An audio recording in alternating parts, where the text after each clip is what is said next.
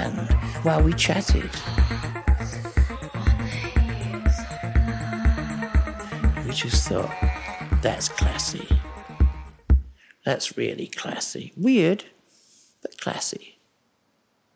We were really surprised with ourselves that we wanted to have a courtship like a traditional relationship where we just got to know each other really slowly and savoured every little thing. We both knew it was something really, really special. And we knew there was no rush because we were going to be together forever. Although we were living in California and she was in New York, we would speak every night on the phone, often for 2 or 3 hours, because my phone bills were insane. Cut-ups have been the primary tool of assembling things. And with words, sometimes you can reveal something very simply. One of our favourite ones is "she is here," with a slash between the S and the last E. She is here, with a slash between the S and the last E.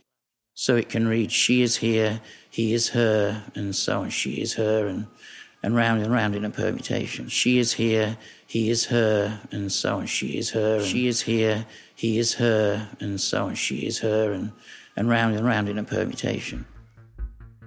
September the 3rd, 1975, after we'd started the band Throbbing Gristle, we were in a park in Hackney, London with a friend, Monty Kazaza, and he was saying, "What are you going to call this kind of music?" And we said, well, we were thinking maybe factory music, like Andy Warhol or something, sort of music done like silk screens. And we threw these ideas back and forth. And then he said to me, "You keep saying industrial, Jen." And we said, "Yeah, we do." And so he said, "Well, why don't we just call it industrial music?" And that was the first day that anything was called industrial music, strange as it may seem. So we literally created and named a genre of music, which is an unusual thing to have done. I mean, now, look at it. There are shops that sell merchandise. There are clubs that play that music. There are thousands and thousands of bands all over the world. Record labels, DJs, promoters, clubs. It's incredible. Wouldn't it be nice if we got a royalty for every time somebody said industrial music? We would be very rich. But it's satisfying. It sort of vindicates our idea that that was a relevant kind of music.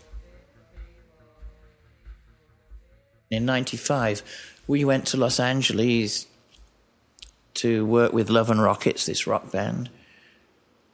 And while we were staying in LA that weekend, the house that they were living in, which was Harry